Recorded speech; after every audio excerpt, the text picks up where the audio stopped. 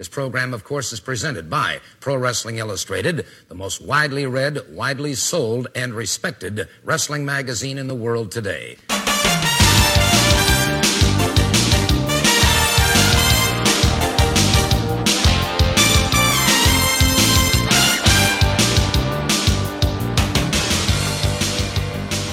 This is a Pro Wrestling Illustrated podcast. I'm PWI senior writer Al Castle.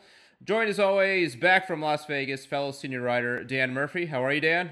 I'm still catching up on my sleep. It was a wild time in Vegas. It looked like you had a heck of a good time. Oh, man. The stories I could tell you were good, but the stories that I can't tell you were so much better. You sound like the Godfather at the Hall of Fame. Yeah. I think that's a good description. Yes. And also joining us this week is PWI contributor Kevin McIlvaney. I think the last time we had you on, Kevin, was when we did the PWI poll last year. And sure enough, that's what we're doing again this episode. And good to have you back. Yeah, thanks for having me back. Good to be here. Yes. So, as I mentioned, we're going to be taking the PWI poll once again. Dan's been putting it together for the next issue of PWI, the August issue that comes out actually in just a few weeks. The digital edition goes on sale May 5th, and it hits the newsstands on May 31st. We don't know what Dan's going to be asked, so Kevin and I are going to be giving our honest opinions on some of the hottest questions. And then also later in the show, speaking of polls, we got a very polarizing figure, and that's Vince Russo. I caught up with him last week. We talked for quite a while. This will probably be part one of a two-part interview. A lot to deal with. I don't have to tell you how controversial Vince Russo can be, and certainly was in this interview. But I think what was enlightening for me was I ended up agreeing with him a lot more than I thought I would. And I think beneath a lot of that brash bravado, there is a lot of fundamental old school wrestling thinking, which is kind of a shocking thing to say about Vince Russo, but you should just definitely check out the interview. And he's talking about his own podcast on Podcast One. So we'll get to that in a bit.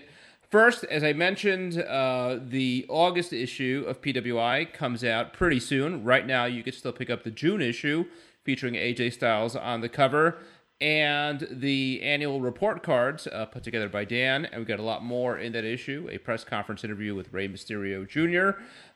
We've got a feature on TNA, and where do they go from here now that they're on Pop? Certainly topical, giving some of the news of the last week or two. Features on Roderick Strong, on New Japan, and so much more. The thing to do is to go to pwi-online.com and subscribe. You can buy a single issue if you like. You could subscribe for several issues. You could subscribe to the print edition, the digital edition, whatever you like. Whatever you do, you're sure to get a deep discount off the cover price by going to pwi-online.com. And as I said, the August issue is going to feature the PWI poll. Also, very recently, I wrapped up a pretty long-form interview with TNA champ Drew Galloway. That'll be in the next issue, and I'm sure we've got a lot more surprises that we'll be talking about in the next couple weeks. So go to pwi-online.com and pick it up, and follow us on Twitter @officialpwi. Find us on Facebook. What else should they do? They should go to iTunes and check out the PWI podcast archives and subscribe while you're there, and drop us a line here, pwipodcast@outlook.com. So, Dan, one of the thankless tasks you have each year is harassing a bunch of subscribers, some of the very ones I'm trying to win over here, with your PWI poll. Why don't you tell me a bit about how that's going this year? Well, we got it done right before WrestleMania. So basically, we're doing the poll, conducting a random sampling of some of our subscribers, both to the print magazine and the digital edition, and contacting them with 50 questions. And then what we do is put together those results as our annual PWI poll. Basically, a kind of quick barometer, a look at the perspectives of the fans on the state of the wrestling industry. And we've been doing it for at least, the PWI poll goes back at least 15 or 20 years. Sure, but before that, it used to be the Insiders poll, where we would contact wrestlers and retired wrestlers and people within the wrestling community. It's kind of interesting now to really kind of get the fan perspective, and especially the PWI subscriber perspective and see how that differs a little bit from, the responses we used to receive from the insiders, so to speak. So again, we're not giving away any results here, and I think Dan is still tabulating them, so we don't have the results to give. But rather, we're going to be taking the poll ourselves, so we're going to be the ones being harassed by Dan, and going to give our honest opinions here, and Dan could give a sense whether or not our picks are in line with what you're hearing from fans. So take it away. All right, sure. Well, I'm just going to go with a few questions and kind of get your thoughts and see if you're, like you said, in line with what our subscribers and our panelists were thinking. One of the questions that we do every year, and the winner for many years always ended up being Brian Danielson. And now with his retirement, this one's kind of wide open. And it's one of the cornerstones of the PWI poll. It is, who is, pound for pound, the best wrestler in the world? So regardless of size, regardless of anything else, who do you think is really the top guy in the wrestling industry today? And Kevin, what do you think about that? I had a feeling you might ask that one. I was thinking about it a little bit. I think I'm actually going to go with AJ Styles. Even after all these years, I think just with the change in his career now, the big step finally going to WWE, I mean, there's tremendous trajectory there. I mean, maybe it didn't start out as, it was more of a whimper than a bang with the loss at WrestleMania. But I think the next year is going to be really big for him. And of course, he still has all of the ingredients. I mean, he's certainly still phenomenal.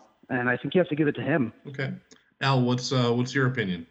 Yeah, I got to go also with AJ Styles. Also a question I anticipated being asked. I'd bet there are some non-WWE names and even non-TNA and even non-ROH and maybe even non-New Japan names that are in the running because there's such a wealth of a really high-quality talent on the independent scene right now with guys like Will Ospreay and Zack Sabre Jr., but I do think AJ Styles, being long regarded as one of the best, if not the best in the world, and when Daniel Bryan was around, they were really neck and neck, and now Bryan being retired, I think AJ kind of stands on top of that mountain by himself.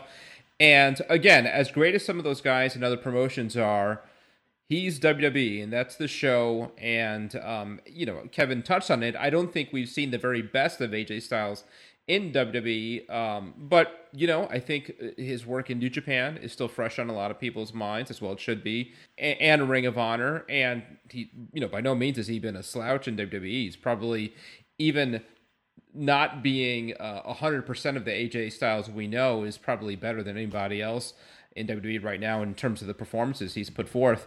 So yeah, that's my very long-winded way of saying AJ Styles. Well, let me say this, and again, I'm not wanting to give away all of the results, but in this one, you guys are very much in line with the fan vote. AJ Styles definitely had a lot of support in that category, so you're right along those lines, and he was the clear favorite in this category this year. Although Al, as you mentioned, there was a lot of independents, a lot of people from kind of off the mainstream radar who made names for themselves in this category.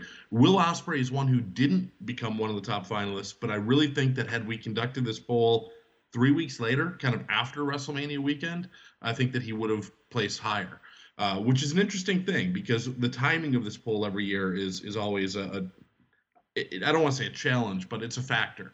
For example, and this is the next question I'll ask, who is the most promising star in NXT?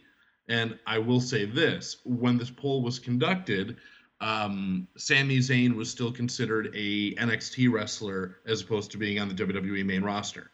And that's another one that changed so significantly over WrestleMania weekend. He went from NXT to really being a world title contender in WWE.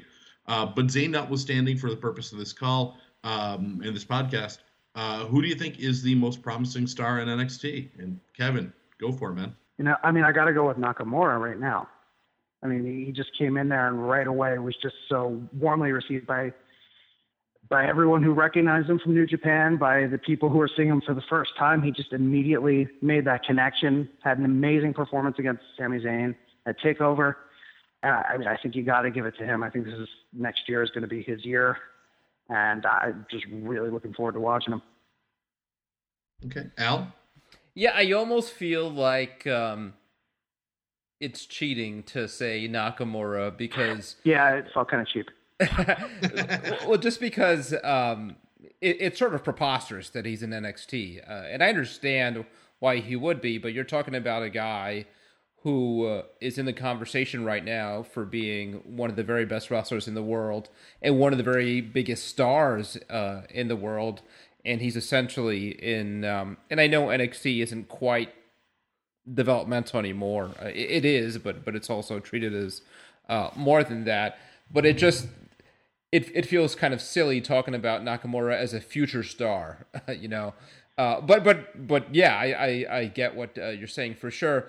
I'm going to go a little bit of a different route, and I don't know if we can choose a tag team. If we're going with an act, I would say Jordan and Gable, who I think are so polished, have such an upside, really, certainly athletically in the ring, just so dynamic and exciting. But also, I think there's an X factor there. I think there's a personality. I think there's a cohesive act. So as an act, and we see right now with Enzo Amore and Big Cass on WWE and now the Bullet Club and the Dudleys, it's kind of a hot time for tag teams in WWE. I think Jordan and Gable go in there and are already immediately near the top or at the top of the tag team division, and are just so special. If I have to pick one of the two, I'd say Jason Jordan. But I think as an act, they're maybe the best thing in NXT right now. Yeah, and again, I think this is, and I agree with that. I think that the tag team division in NXT is really pretty spectacular. Let's face it, I think most of NXT is pretty spectacular right now. The women's division, the tag team, the singles, whatever you want to point at. Again, when this was conducted, was right in the midst of the Nakamura hype. So Nakamura did quite well as well, even though when the poll was conducted, he hadn't wrestled his first match in NXT. Yeah. But he was kind of front and center in the fans' mind, and that's one of the things that really shows up a lot in the poll. This is looking ahead for next year. And we're going to be tackling this one pretty soon, probably within the next month, 6 weeks or so, the annual PWI 500. So the next question is, who do you think will be number one in the 2016 PWI 500? Kevin, what do you think? I think you have to go with Roman Reigns this year. He had the 2 title wins, reigning champion at the time of this phone call. I can't imagine that's changing anytime soon. If you look at everybody else who would be in contention, most of them cannot qualify. In WWE, most cannot qualify for a number of different reasons. And I'm not sure if there's anybody from any other promotion who would be able to make a claim for it this year. I think you have to give it to Roman. Yeah, and you're right, certainly with the number of injuries in WWE this year. That's really kind of hurt a lot. Al, do you think it would be Roman, or do you think that this is the year maybe somebody like Okada takes number one? Yeah, that was the other one I was thinking about, but you just had Okada lose the IWGP Championship, so I imagine that hurts him a bit. I think if that reign was uninterrupted, he'd be more of a sure thing. Now, obviously, none of us are exactly objective parties. Our vote in this means more than that of the subscribers who are taking the poll, because we're going to pick this, and it's something that we're starting to think about. Yeah, I mean, I don't want to say it pains me, but I can imagine that Roman Reigns, if he ends up being the choice, is not going to be the most popular choice. But looking at it, completely objectively, just by the criteria and by the numbers, it's hard to deny him. I mean, I think he's got 3 world title reigns within the grading period. Has beat pretty much everybody there is to beat. I'd say it's him and Okada in that top mix, and Roman Reigns gets the edge. Who are some dark horses that are showing up in this category? Who are some of the dark horses? Yeah. Some of the other vote getters, and Reigns and Okada are up there. They're definite leaders. Some of the other ones, because they're really, between the two of them, they account for 70% of the vote. Okay. So they're by far the front runners. Other ones on there are Dean Ambrose and Jay Lethal are 2 of the other guys who received a lot of votes. And I think that's really just, Jay Lethal is kind of the, anybody but Roman vote, trying to get somebody from Ring of Honor. And Dean Ambrose, just, he's been healthy and he's been a headliner. Yeah. All right. Next one, related. Who do you think will be number one in the female 50? Kevin, I think I know who you're going to go with, but who is it? Well, I mean, I would have to go with Sasha Banks. And that's just a bias. She's my favorite. I think she's made, even without having Divas title and now women's title run, even losing the NXT Women's Championship and losing a rematch, I think she has made such a big impact. She really was the one who, no, all credit due to everyone else, but I think, I don't know, personally, she's the one who I think got everybody talking.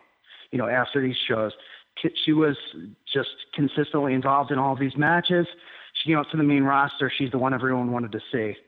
And like you said, we talked about this when the female 50 were ranked last year. And, it is difficult to make a claim for someone to be the top of the female 50 if they don't have that major championship run. So again, call me biased, but that's where I am with it. Okay. Now, Al, do you agree, or do you think that the fact that Sasha walked out of WrestleMania empty-handed, whereas she was heavily favored to win the championship, do you think that hurts her chances, or do you even think that with so many women in WWE and NXT that it could really cause an opening for somebody like Gail Kim to kind of sneak back in there, given how impressive her run has been in TNA? I do think the fact that Sasha has been unable to win the big one hurts her. And really, when you look at the totality of her year, it's something you and I, Dan, talked about. It's not that impressive. I think she deservedly got a lot of the acclaim that she has off of those two matches with Bayley. She lost both of those, and by the time the female 50 comes around, they'll be about a year old. And what's more, by the time the female 50 comes around, if she's still on the streak that she's on now, Charlotte could have that title for a year by then. So I think Charlotte is pretty clearly the front runner to be the number one in the female 50. I don't know if you guys watch UFC at all, but Sasha Banks reminds me a little bit of Alex Gustafsson, who has been one of the top contenders and one of the biggest stars of the light heavyweight division. And what he's known most for is coming close to winning big matches, but hasn't won any of them and is yet to win the title. And I think that's kind of what you have in Sasha Banks. I mean, and losing spectacular matches isn't enough to make you number one, I think. Kind of the old Lex Luger syndrome there. For years, sure. Lex Luger chasing the title, and exactly. The Sasha Express. And it's a fair point, and I was just making a case that you have to give it to Roman Reigns in the 500. So I'm being, again, wildly inconsistent here, and I do think that you set me up a little bit by saying, Kevin, I think I know who you're going to pick, given the debate that you and I had about that before. Okay, next question. This one, we actually asked all of our panelists to provide 5 responses. This is off the top of your head, and we're going out to millions and millions of people, so I know the pressure's on. But as many as you would like to mention here, who are your preferences for the next selections of the WWE Hall of Fame? Wow. So theoretically 5 people. Who are the people that you, if you were in charge of that building, that institution, you would want to induct? Kevin? I don't know if that's something I can even answer off the cuff, to be honest. I think because there are a lot of considerations. Yeah, it takes a little bit of research, I think. I will say, and this is topical given the sad news that we sent out earlier today, I think China absolutely needs to be in the Hall of Fame. Yeah. So let me at least put that out there. You agree, Al? China? I do. You're going to run into some issues of eye-rolling and disingenuousness if you put her in, because certainly they could have done that up until this year, and but maybe it's just kind of the sad reality that the only way she was going to get inducted anytime soon was posthumously. But yeah, without a doubt, she, an absolute pioneer in women's wrestling, a tragedy in the true sense of the word, not just in death but in life. I mean, I think she was a real kind of tragic figure. And I think, unfortunately, because of a lot of the antics of the last 10 years or so, she's become something of a punchline. But when you talk about the Attitude Era, the biggest drawing period for WWE, she was absolutely one of the faces of the Attitude Era. So, yeah, absolutely, I'd like to see Chyna get in there. I think Daniel Bryan is potentially a good headliner for the Hall of Fame next year, assuming everybody's on good terms there. Lesser names, but people who I think in a WWE Hall of Fame should be in the mix. Maybe Demolition, who were I think the first 3-time tag team champions in WWE. I think of people like Rick Martel. There's who's worthy, and then there's who's likely, right? The Honky Tonk Man, I mean, a very long-reigning Intercontinental Champion, Did you good drawing specifically heel. Was this specifically for next year, Dan? Yes. I don't know how realistic it is. I would like to see Kurt Angle inducted. Yeah, Kurt's in the mix. They're going to be in Florida, and that's The Rock's backyard, and certainly he sticks out as somebody who you'd think would have been in there by now, so maybe The Rock finally goes in. Now, for me, the main ones that I look at are historical figures. Number one, and this is somebody who did very well this year and last year, so there's definitely a following there. Bruiser Brody, just as somebody, I mean, you talk influential. He may have not been the greatest company guy, but he did have runs in McMahon's territories and the WWF and WWF. Lou Thesz, I mean, I don't think you can have a Well, I think Thesz is now technically in. Who? Lou Thesz, because he was in that Legacy Hall of Fame. So by their standards, I think he's in now. I guess, okay, maybe that makes sense with the Legacy. Well, what about, say, another one that I'd like to have, Dick the Destroyer Beyer? Yeah. I mean, he was good enough to go up there and give the speech to induct Gorgeous George a few years back. And, he's somebody I'd like to see get in there as well. I'm thinking the creation of that Legacy Hall of Fame means that just about anybody from the maybe pre-'80s era has relatively little chance to get into the Hall of Fame proper, for lack of a better word. I mean, I'm thinking if they keep doing that, if they keep on doing a Legacy Hall of Fame where they're inducting guys in sort of fell swoops, 6 at a time, guys like a Dick Beyer, and other guys from that 70s and earlier era, we're just going to go in and sort of in chunks, Yeah, it's a bit which is unfortunate because some of those guys absolutely deserve their moment in the spotlight, beyond 10 seconds in a 30-second video. It is a pragmatic way to get them in there, though, because realistically, you're not going to see a lot of these guys take up a slot at WrestleMania when they think, oh, we're close to where this person came up, we're close to where this person lives now, this person will, it's a good year to put this guy in or this girl in. And, those slots are not going to go to guys who had their heyday decades and decades ago, unfortunately. But the last question I'd like to go through is, which is the number 2 wrestling brand in North America? And for years, it was WWE number 1, TNA number 2. Do you think that's still the case? There's been a lot of rumors about the financial stability of TNA. Kevin, what would you say is number 2 behind WWE today? In North America right now, I think you have to give it to ROH at that point. I don't think you can make a case for Lucha Underground because we don't know where they're going to be in a year or two. They certainly don't have the legacy that ROH has. So as far as the number 2 North American promotion, I mean, TNA has its problems, and again, we don't know where they're going to be, unfortunately. And Ring of Honor, still doing well. In a lot of ways, more visible than they were. I can't really see a better number 2 than Ring of Honor as far as North American promotions go right now.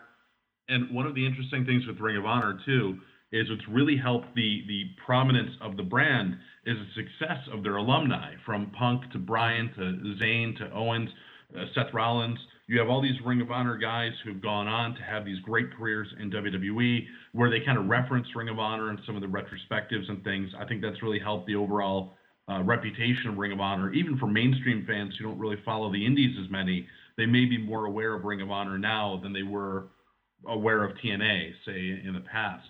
Al, do you agree? Do you think Ring of Honor has surpassed TNA? Yeah, absolutely. I think it's a no-brainer. I mean, Ring of Honor, they are light years, solar systems away from WWE. As distant number two as you can be, but they're the only other promotion in the United States that is making any kind of money. And they are making money. I mean, it is a modest business model, but Ring of Honor holds live shows that they sell tickets to a few times a month, maybe 2 to 3 times a month, draw probably on average 800 to 1,000 people at these shows, which is very, very respectable, and a lot bigger than it was just a few years ago. They are on syndicated television, selling ads that generate money for their parent company, Sinclair Broadcasting, and that keeps them afloat. And they sell ads, or they run ads on those shows to their own live events so they could sell more tickets. I mean, it's a very old school wrestling business model. And at these events and through their website or whatever, they sell merch, DVDs, shirts, and Ring of Honor's fan base are pretty loyal, so they're buying that stuff.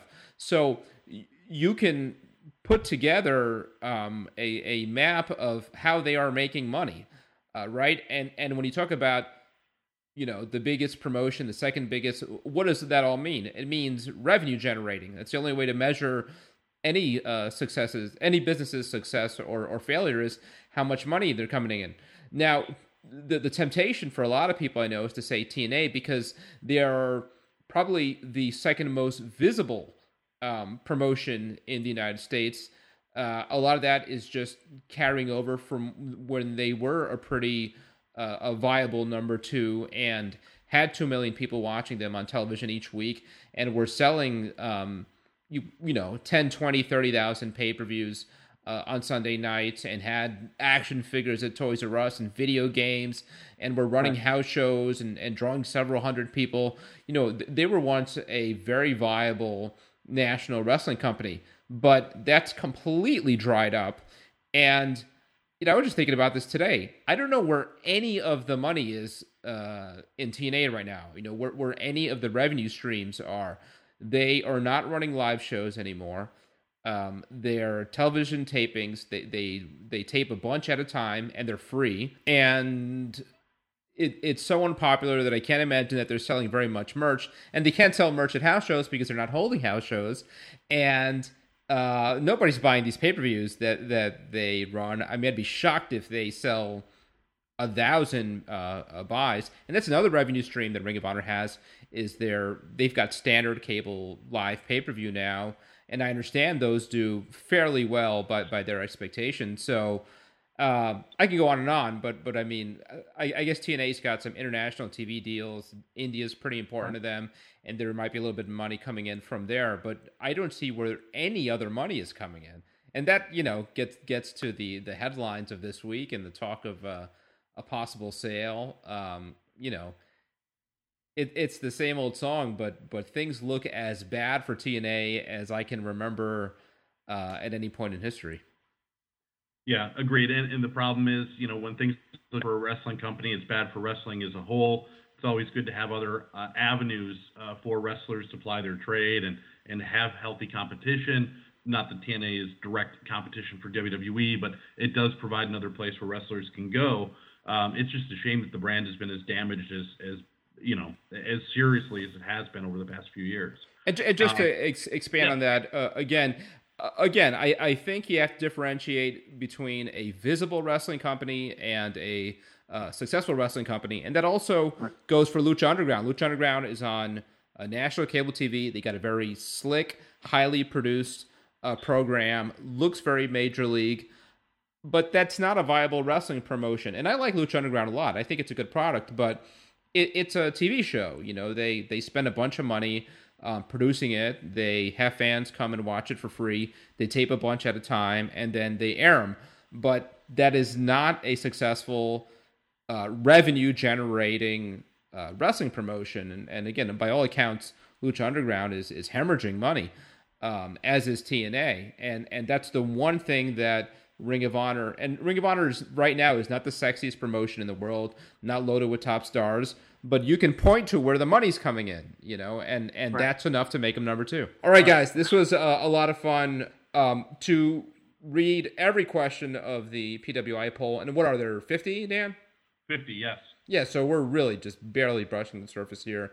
And PWI poll, you know I just sound like a salesman here, but it is a lot of fun.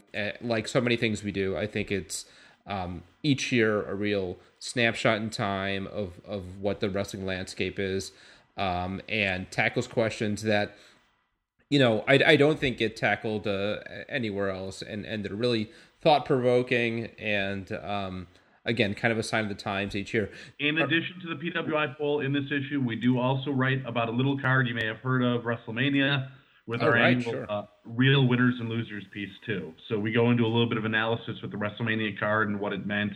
So it's really a stacked issue coming out. Yeah, and that's another, again, since as far back as I can remember, I've been enjoying the real winners, real losers, a time-honored tradition in PWI. So yeah, it's going to be a fun issue. As I said, drops online May 5th, a little bit later on newsstands.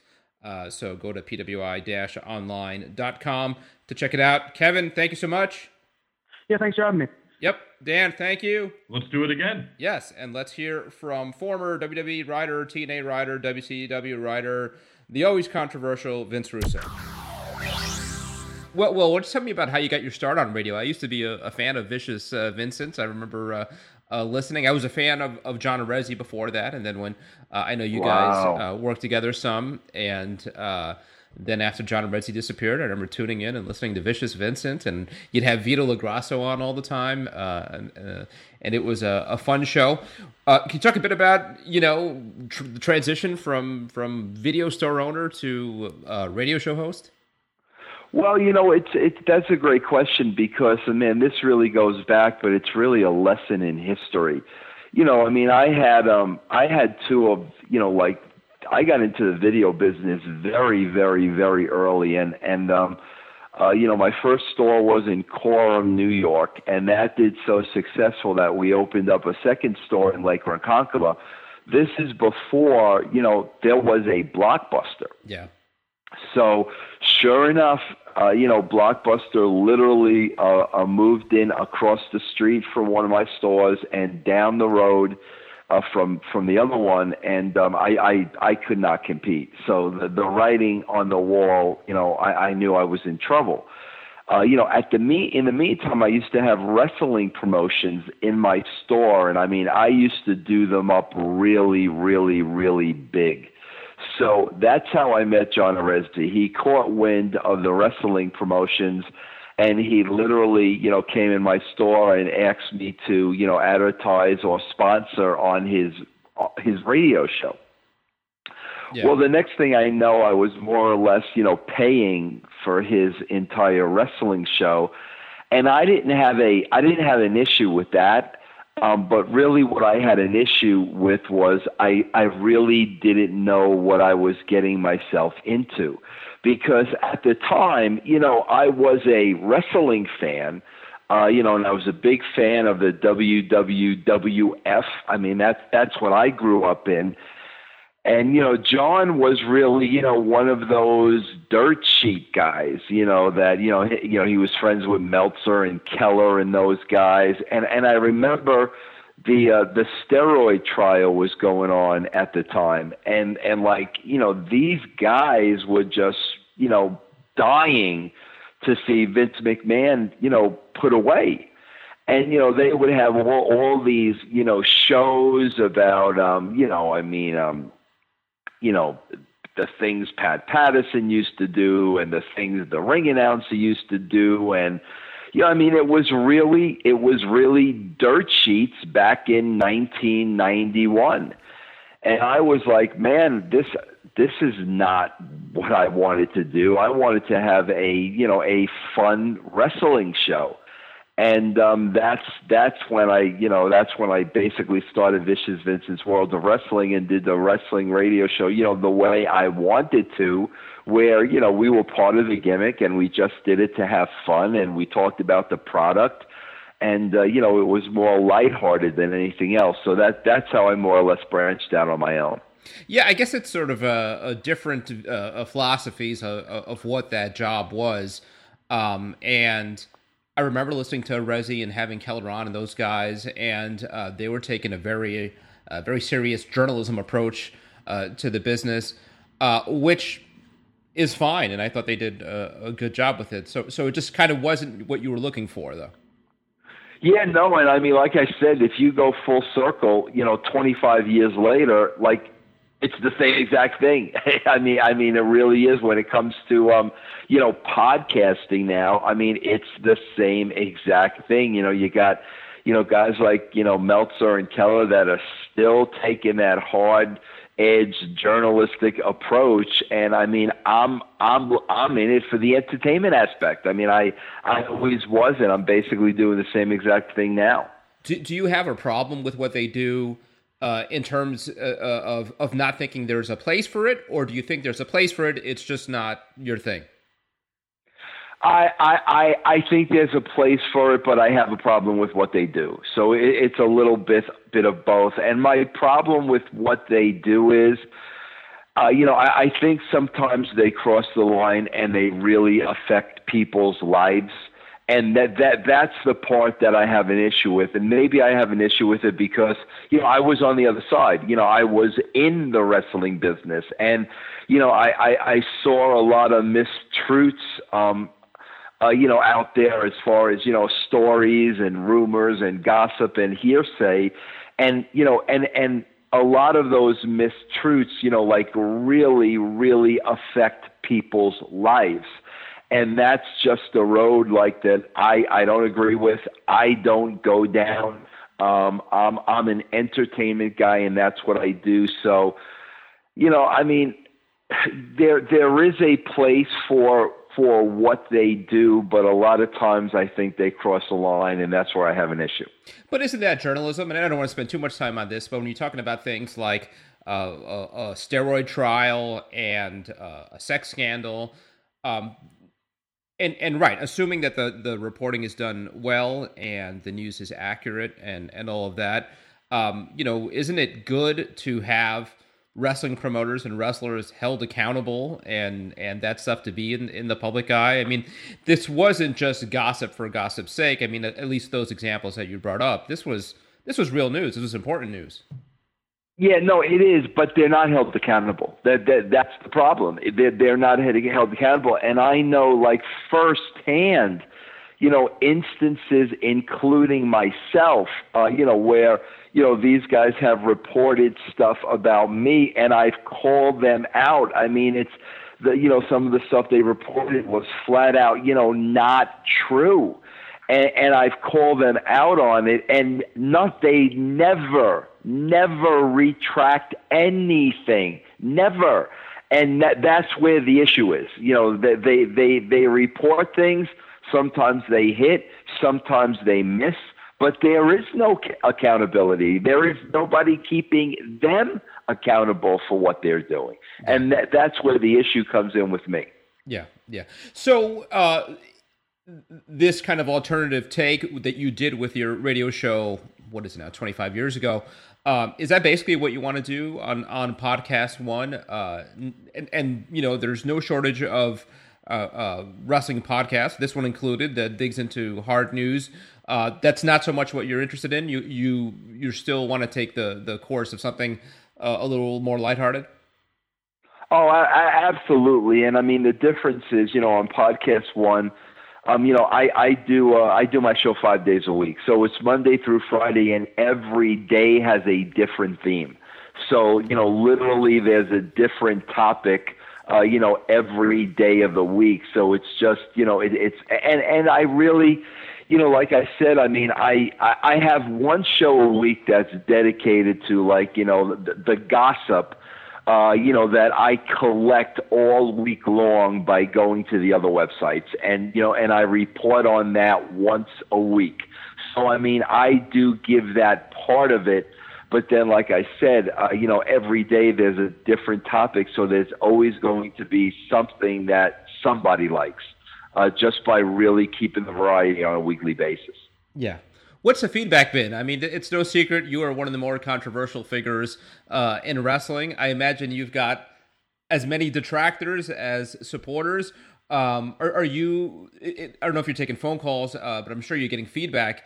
What's kind of the percentage positive to negative toward you personally?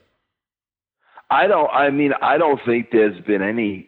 Well, I mean, yeah, you get some negative feedback, but man, I think the positive feedback has been, just overwhelming, and I'll tell you why that I think.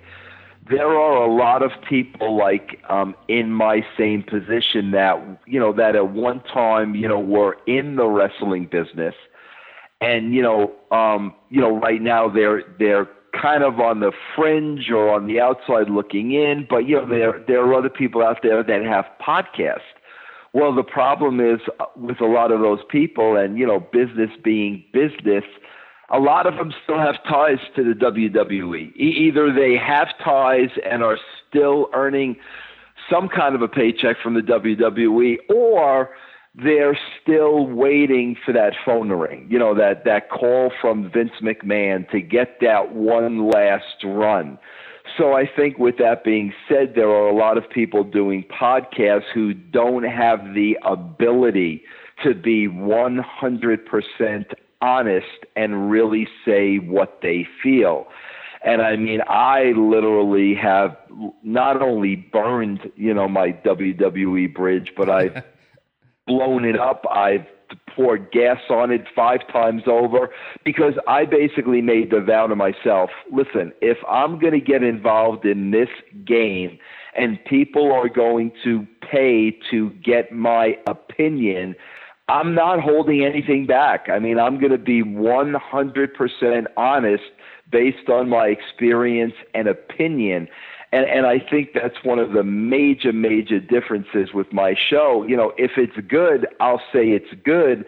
But on the other hand, if it's not, I mean, I am not going to hold anything back, because I don't have, any ties with the WWE. I'm not waiting for my phone to ring. And, literally the only person I work for is myself. So I think in that aspect, it really gives me a big advantage. And I think people listening to the show, really, understand and admire that, and the thing with the detractors and the haters is, I might turn around and say something, that I don't particularly agree with on NXT. And then all of a sudden, here comes the whole NXT wave, and, they'll start, sometimes they cross the line, believing that wrestling is real, when it's not. But then, 2 weeks later, I may see a talent on NXT that I really, really like. And, I'll write a blog or I'll do a show putting them over. And then I think all of a sudden they realize, Vince just has an opinion. I mean, that's really all it is. And I don't care if people agree or disagree with that opinion. I mean, it's not going to affect me anyway. But I think slowly but surely they're understanding, that, he's truthful, whether we agree with him or not. Yeah. You mentioned burning bridges in WWE. How badly are those burned? I mean, I've seen you pop up on some network stuff, and I imagine that was taped a long time ago, but I did have a sense that there were any residual hard feelings there. Are there? There are no hard feelings on my behalf whatsoever. I know they don't like the fact that I don't sit there on Podcast One and the Realm Network and just put them over to nauseam. I know they don't like being criticized. And that's what it is. I mean, it's not, it's nothing nothing in wrestling. Very rarely is anything in wrestling personal. It's always professional, and it's always business. And I know they don't like the fact that, Vince is the guy that calls them out, and Vince is the guy that holds them accountable. But like I said, on the other side of the coin, if I think they did something really, really well, I'll put that over too. But, at the end of the day, Vince McMahon is not writing me a paycheck every week. And, I'm not going to just sit here and put them over because they're the powerful and mighty, WWE. And I think that's what they have a hard time with. So when I call a spade, and, I know what I'm talking about. Obviously, I did it for 25 years. I don't think they like that. And that's when they really just start, throwing cheap barbs, at me, knowing that until Podcast One, I didn't have the ability to, defend myself because I wasn't on the same playing field as them. But I think it's a little different now. Yeah. What, I'm interested in your assessment of some of the product right now, and I'm sure you get into this in your podcast. Don't want to scoop you too much, but kind of broad picture. If you got a problem with WWE's product right now, what's the big problem? Are there several problems, or is there one kind of obvious key thing that is a problem throughout the company? Well, from where I sit and where my expertise and where my experience is, the one thing that I have such a hard time dealing with, first of all, when it comes to the wrestlers per se, the guys and gals in the wrestling business, I mean, they were, no matter how much they got paid, no matter, who was a huge star, these guys were always blue-collar workers. And when they set foot between those ropes, they give all out. I mean, very, very, very rarely have I ever seen people phone it in. These guys and gals are some of the hardest workers in the world. So when I wrote, for all three companies, my motivation was I had such a respect for what they did in the ring. I had to live up to the expectations of delivering, the other 50% of that package. And the other 50% was I had to work just as hard as they did in the ring, with character development, with dialogue, with storylines, with the written word. I had to put in the same exact effort on paper that they were putting in the ring. Today, that does not exist. They are still putting that effort in the ring. You see all these guys getting hurt daily, but the effort being put in on a creative level to support these guys is minimal at best. And, I know Vince McMahon, and Vince McMahon's, theory was, this is what we're doing, and you're going to eat it, and you're going to like it, whether you like it or not. That was really his attitude when it came to the fans. Well, when Ed Ferrara and myself came along during the Attitude Era, no, we didn't buy that. We agonized over every single show to make sure it was the best it possibly could be. I mean, 24/7, we became more or less obsessed with it. Well, today, I don't see that heart and passion and effort and work ethic being put into the shows on a creative level as we did back then. And I think, Vince McMahon, basically has the attitude, of, no matter what we put on there on Monday nights, they're going to watch it. And unfortunately, people do. I mean, they've lost viewers in droves, but, they still get that 3.5 to 4 million people every single week, which I guess is good enough for him to drive his network. But to me, it's like the pride is gone, because nobody can watch that show and tell me from a creative standpoint every Monday they did the absolute best that they could have done, because they don't. And it's interesting because you talk about there not being enough effort in creative, and I think other people's criticism is that there's almost too much effort. I mean, there's 25 writers or something, and so many storylines, a lot of them convoluted. Where's the disconnect there? I mean, again, if you're talking 24 writers in a room, all being paid to write storylines, how is it that you think that there's not enough effort out of creative? Because none of those writers matter. There could be 0 writers. It doesn't matter. At the end of the day, every single creative decision is still being made by Vince McMahon. So they could have 20 writers, they could have 40 writers, they could have 80 writers. It's not going to matter. At the end of the day, a 70-year-old man who literally is, listen, when I worked for him, he was in his prime at 55. And at 55, I knew how out of touch he really was with society. And there's a reason for that. The reason he's out of touch with society is because he's wrestling. Wrestling is on his mind 24/7. Vince McMahon does not watch television. Vince McMahon does not go to the movies. Vince McMahon does not read TMZ or he has no idea what's going on in society.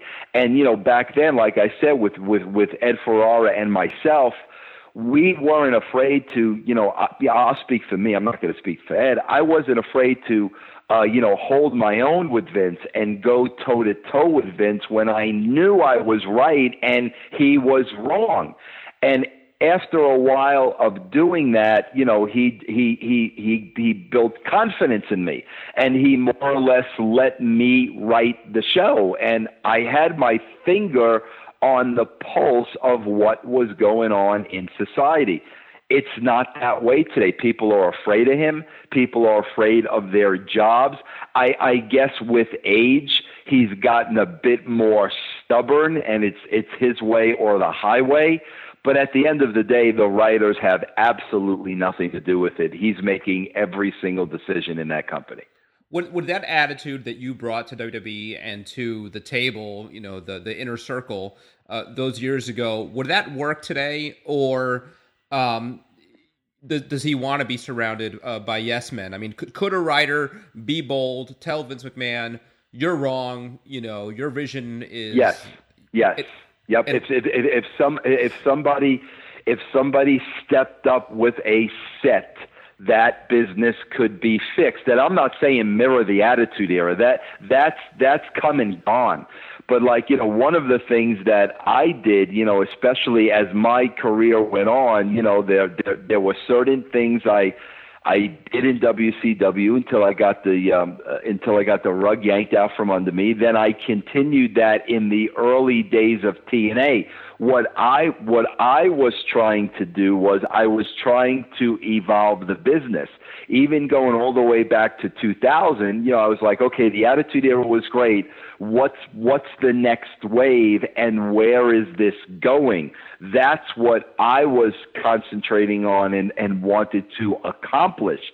But, unfortunately, before my own eyes, I not only did I see the business stop evolving, I saw it going backwards to the comfort zone of what a Vince McMahon knows. And at the end of the day, what Vince McMahon knows is wrestling. That's what he knows. And, wrestling, in 2016, you can't present it the same way you presented it in 1976 because people are not going to buy it. Yeah. It's interesting that you apparently fell in love with wrestling in that era, right? I mean, you talk about being a fan of the WWF, and yet I think a lot of people think your vision of wrestling couldn't be more far removed from what wrestling was back then that sucked you in. I mean, do you see some of your vision, your philosophy of wrestling in that wrestling that you fell in love with from the 70s? Oh my God, absolutely. I mean, there is no question about it. And like I said, here's the thing: the foundation of wrestling should never change. It's like you build a house and you've got the foundation. The foundation of wrestling should never change, but the fringes of wrestling need to evolve, and that's all. That's all the Attitude Era was. Listen, man, the first time I ever put on wrestling on television, it probably 1972, 1973. The first people I ever saw were the Valiant Brothers and Lou Albano. And immediately I knew what the business was. I got it. These are characters that are larger than life with great storylines. I got it. I understood it. I loved it. You fast forward, 25 years later, 1998, there was no difference between the Valiant Brothers and Stone Cold Steve Austin. The only difference was 25 years had passed.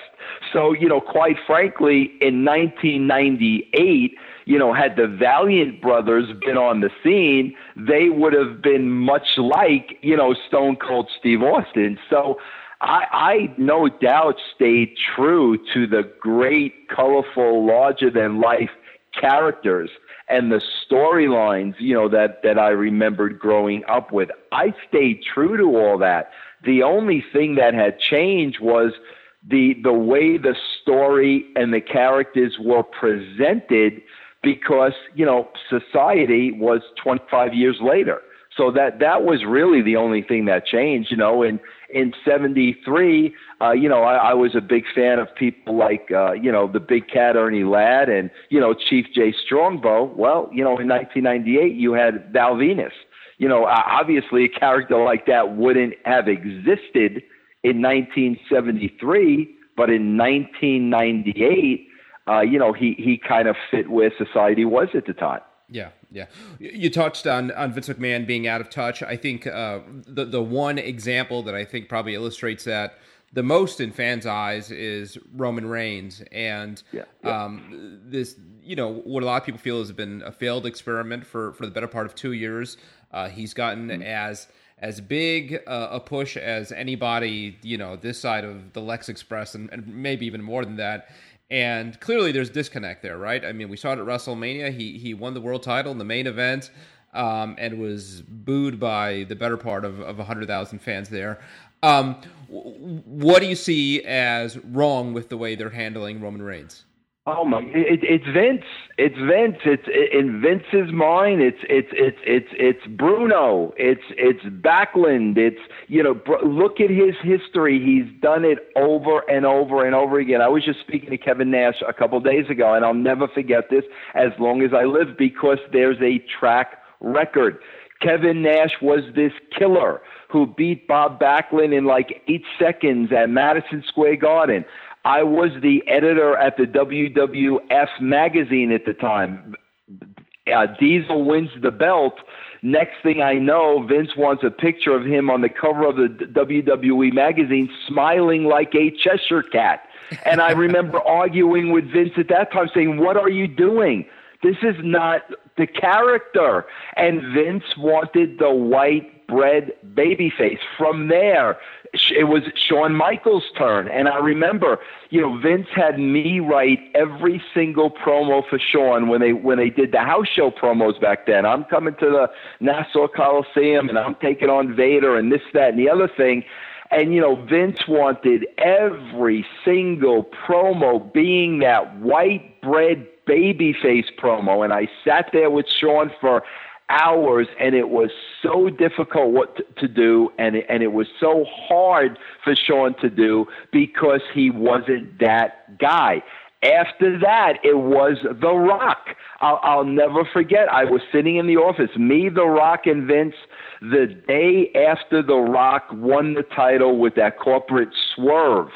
And Vince is sitting there wanting him to go out and cut this white bread baby face promo.